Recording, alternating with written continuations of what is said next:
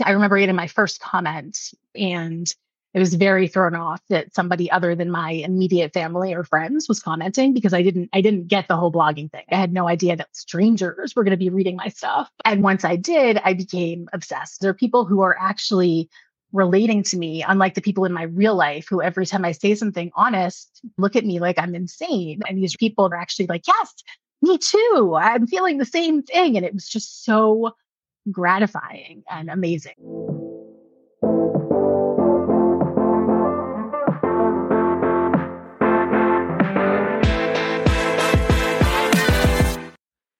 Welcome back to the show. Hope you're all having a great week so far. I have a terrific guest for you today. I am so excited that I had the chance to talk to Jill Smokler. She's a New York Times bestselling author and entrepreneur, and she's also, if you remember the name Scary Mommy, scarymommy.com, Jill is the woman behind Scary Mommy. She started it as a blog back in 2008 when she was wanting to chronicle just day-to-day life of being a mom to young children. And really what it became was this huge movement of women, other moms who started to come to the site and follow Jill and her stories, because what Jill was providing was this very, I think, universally relatable experiences of a mom. And then she had this great idea to start doing what she called confessionals. She created a confessional space on her site and invited other moms to share the real of being a mom without having to have their name associated with it, but just to share what some of the real experiences were. And it just took off. And Scary Mommy, you can find them on social media now. They have close to 3 million followers on Instagram, they're everywhere and have become a great resource to moms. She was actually one of the first people to sell her company successfully as a mom blogger. And she now has a new project, a new company underway, which I think is going to be also a great hit. It is one that I think will be very appealing and interesting to women at this next stage of their life. So while Scary Mommy was very much about Jill when she was a mom to young children, her new platform and brand is called She's Got Issues. And it really is a focus for Gen X moms and what they're going through at this stage of their lives. Very honest conversations, very real talk. There's a podcast associated with it, which you can listen to as well, where Jill talks very openly about her life and talks about the issues that Gen X women are facing day to day. So I really enjoyed this conversation with Jill. She talks about how Scary Mommy got started, why it's called Scary Mommy, her experience going through the process of selling the company and then starting her new venture and what it's all about. So with that, we're going to jump right into it. Jill, welcome to the show. Thank you. It's so nice to be here. You and I have been in this space, this creator influencer space for a long time. And this is the first time that we are actually talking live. And we were both kind of surprised that this is the first time, given that we've both been in this space for so long. Over the years, one of the things that I have observed about Scary Mommy is that you had such a handle on what women were feeling and going through in the experience of motherhood that just everyone could relate to. And you were doing it from the very early days. So let's take a step back and just start with, how did you become Scary Mommy? How did this happen for you? When did it happen? Well, it happened gradually. I initially became Scary Mommy because my son was 2 and I had just shown him some Disney movie with a villain and he was afraid and was referring to everything as scary and called me Scary Mommy. And I was like, oh my God, it's a great blog name. But it really grew into its meaning, which is a really authentic, brave, real mom who's not afraid to express that. And it just really, yeah, it sort of redefined itself along the way. So you started off as a blog, and I Mhm. think I've heard you say that in the beginning, you blogged every day. And Oh, I blogged every day. And if I didn't blog, I apologized for not blogging that day, yes. as we did. And what were you blogging about? Everything, just my days with the kids, everything was a story. And I just shared it all because it was all so universal and it wasn't, they were just little blobs. They weren't really their own individual people yet. So I just was writing about my days with them, about their tantrums, about my frustrations, about how things weren't coming as naturally to me as I felt like they were to other people, how lonely and isolated I was. Just, from the good stuff to the tough stuff. When did you first start to feel like I've got people reading this and I'm building some momentum here? Yeah, it was probably 6 months into it. I remember getting my first comment a couple of months after, and I was very thrown off that somebody other than my immediate family or friends was commenting because I didn't get the whole blogging thing. I thought it was just like another way of getting your personal stories out to family and friends. Like I had no idea that like these strangers were going to be reading my stuff. And once I did, I became obsessed. I was like, this is the coolest thing because there are people who are actually relating to me, unlike the people in my real life who every time I say something honest, gawk and look at me like I'm insane and I feel so shitty about myself. And these are people that are actually like, yes, me too. I'm feeling the same thing. And it was just so gratifying and amazing. So I was addicted.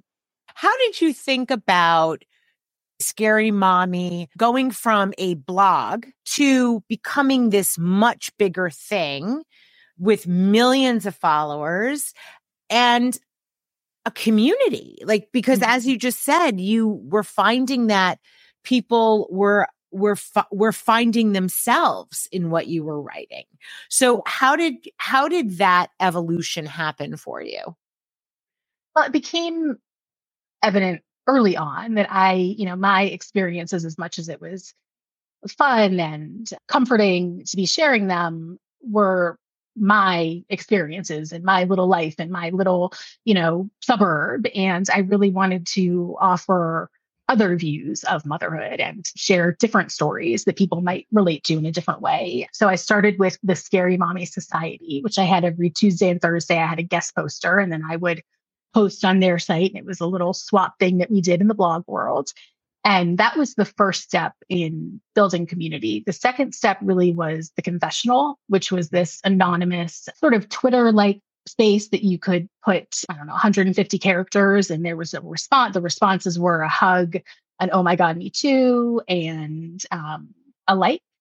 People were confessing everything. And then people would step in and respond to the confessions. And from that, we started message boards where people were really connecting one on one. So it was gradual, but sort of snowballed from there. You're talking about so many things that people are probably like, wait, message boards back in the day, people listening, the message boards were a way for people to kind of connect and talk to one another back and forth.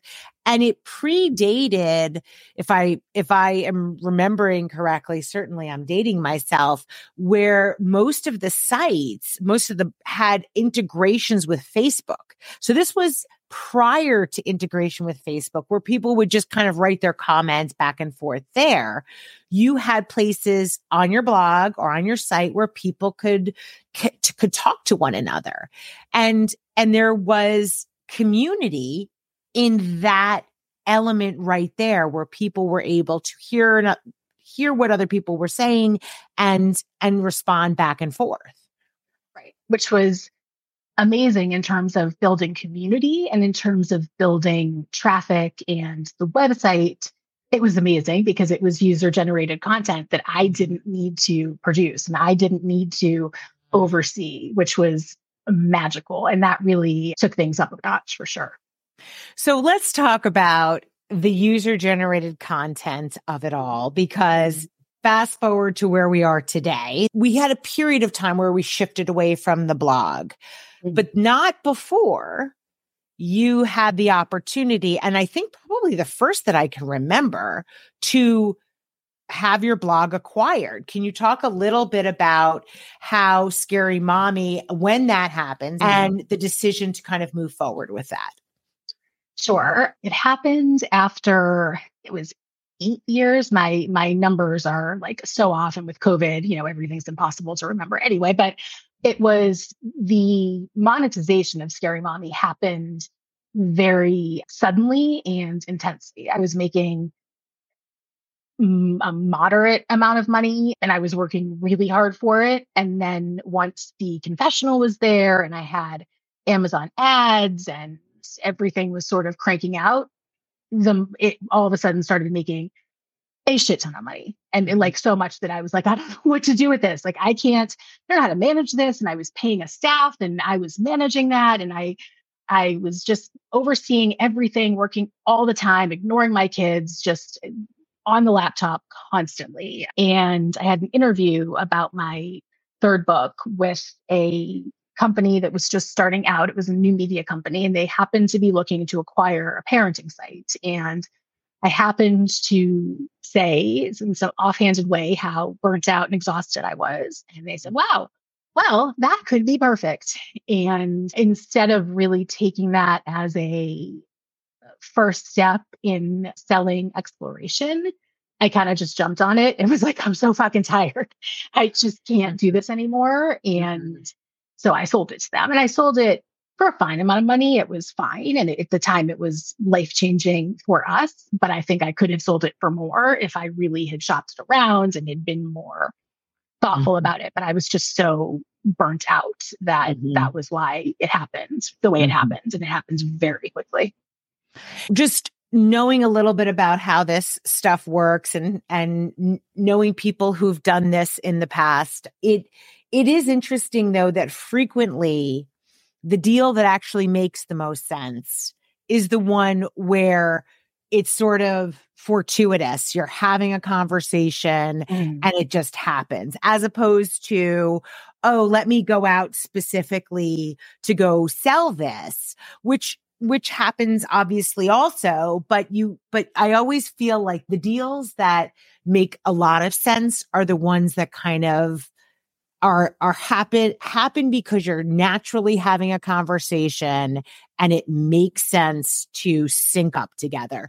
Totally agree. Did you have a commitment to that company that acquired you after you were acquired? So you ended up having like a job basically with them once they acquired you? Yeah, I had a guaranteed job for 2 years that I was able to leave after a year if I wanted to. I ended up staying for 2.5 years. The first year of that was amazing. It was so much fun. They had so much respect for me. Having an expense account in New York was just so fun. And seeing the Scary Mommy and Neon, it was just awesome. It was all fantastic. And then after about a year, they realized that the site was not monetized as well as it could be. And that really changed the dynamic of the site. We had just all these ads, all of these sponsorships, all of this, trying to make money, money, money. And I felt like the user experience was just in the toilet. And I was so mortified by it. And every meeting became a fight. Everything became combative.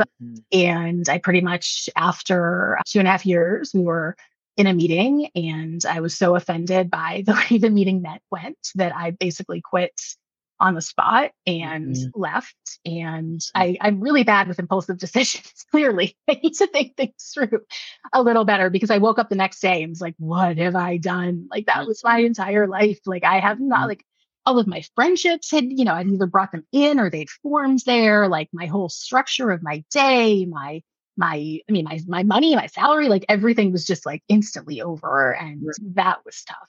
But yeah, the sale initially was super fun. It's interesting because you're definitely not the first person I've talked with who has sold their company to another company. Like, there's this amazing period of time right after, and then things inevitably change because time changes, the space changes, and things that you have to make decisions about are different a year in or a year and a half in than they were day one. Right. There is something extremely emotional about that connection and what it means and what it says about you. Oh, yeah, because I wasn't only selling a business that I built and strategically built. I was also selling, like you said, my fourth baby in a sense. And I was so attached to the site. The site was what I was known as. It was my name in the, in the public world, and separating myself from that was really tough. I don't know that there's any ideal sale of a company when a founder stays and works with the new team. I think it's such a difficult dynamic that, as much resentment and regret as I might have, I don't know that it could have been that much better. Right. I feel like I have known so many people, talked to so many women in particular, because we're intuitive.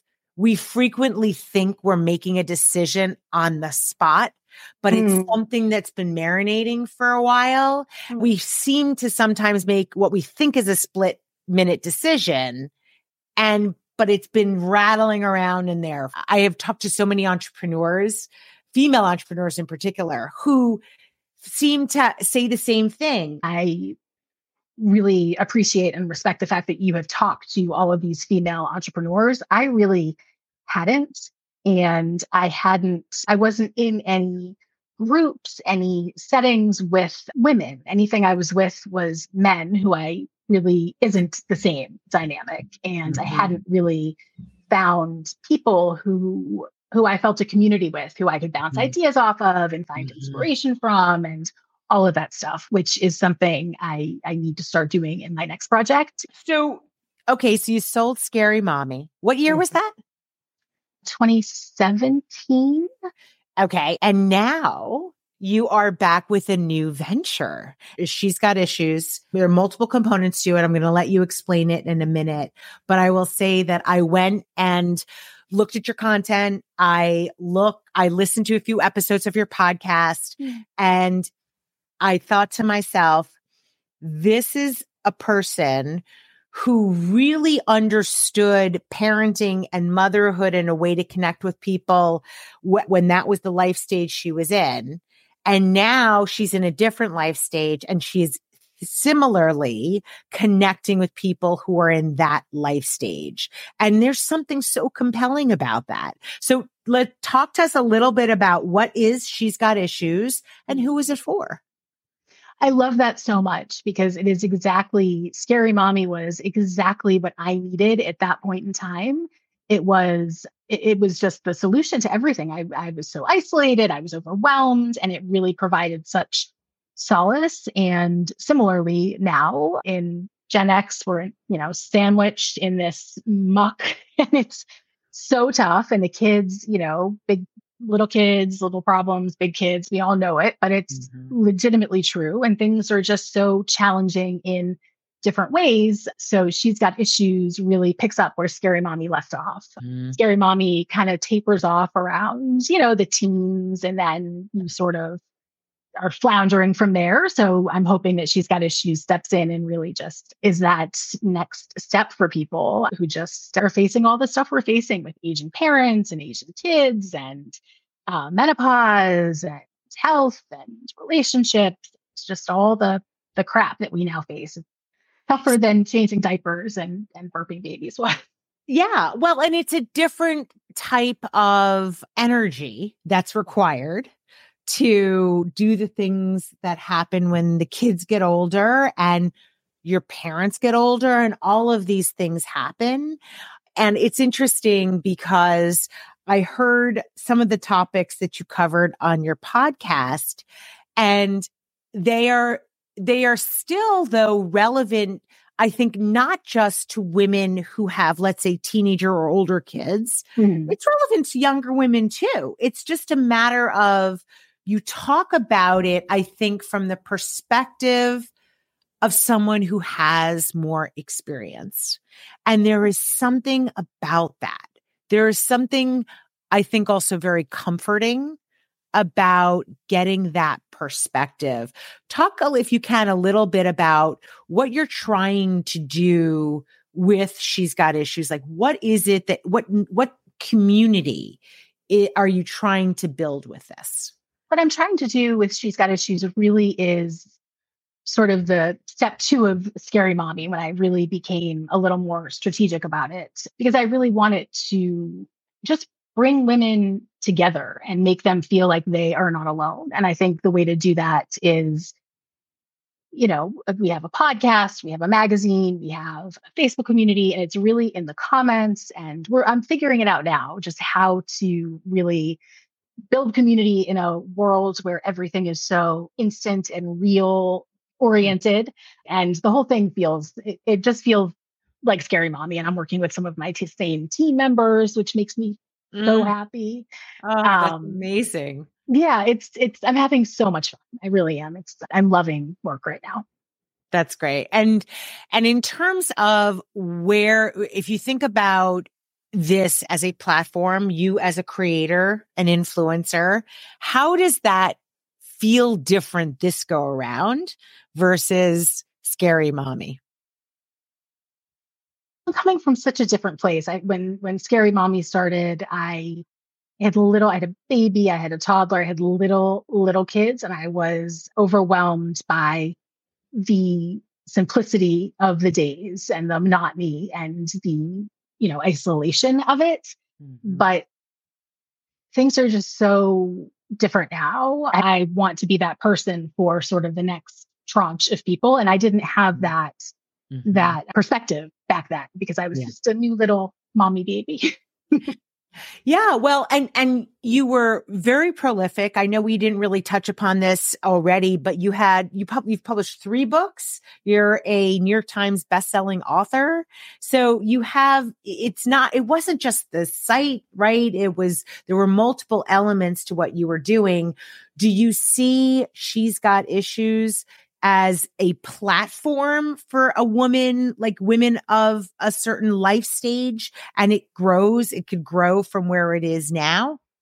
Absolutely. And it's starting with the podcast guests and bringing in different voices that way, bringing in different voices in the magazine and in the article. So yes, I want to represent a vast slew of women at midlife, and a little, we're actually, it's funny, we really thought it was going to be 45 to 55, and we're having a lot more younger people than I expected. But we had that with Scary Mommy too. There were so many people who told me after the fact that they were teens and in their early 20s and didn't have kids, and sort of read it either for entertainment or as birth control, which I always found very amusing.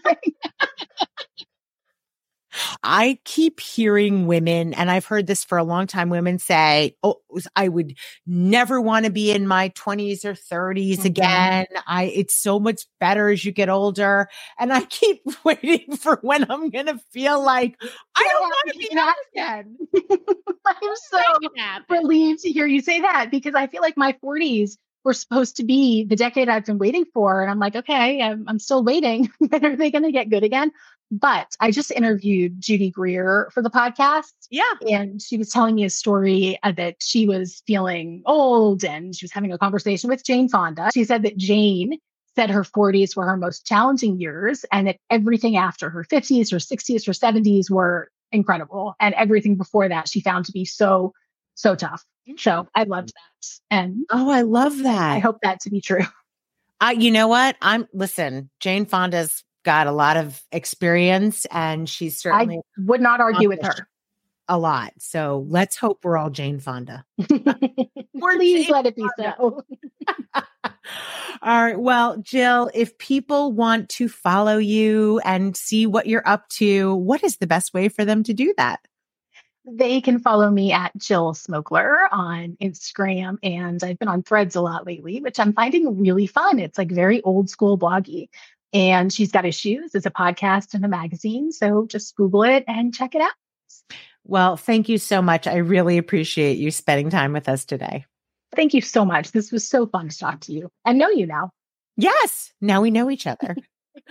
Thank you for listening. If you're an influencer or a brand that wants to work with us, please feel free to email us at info@shespeaks.com. Until next time.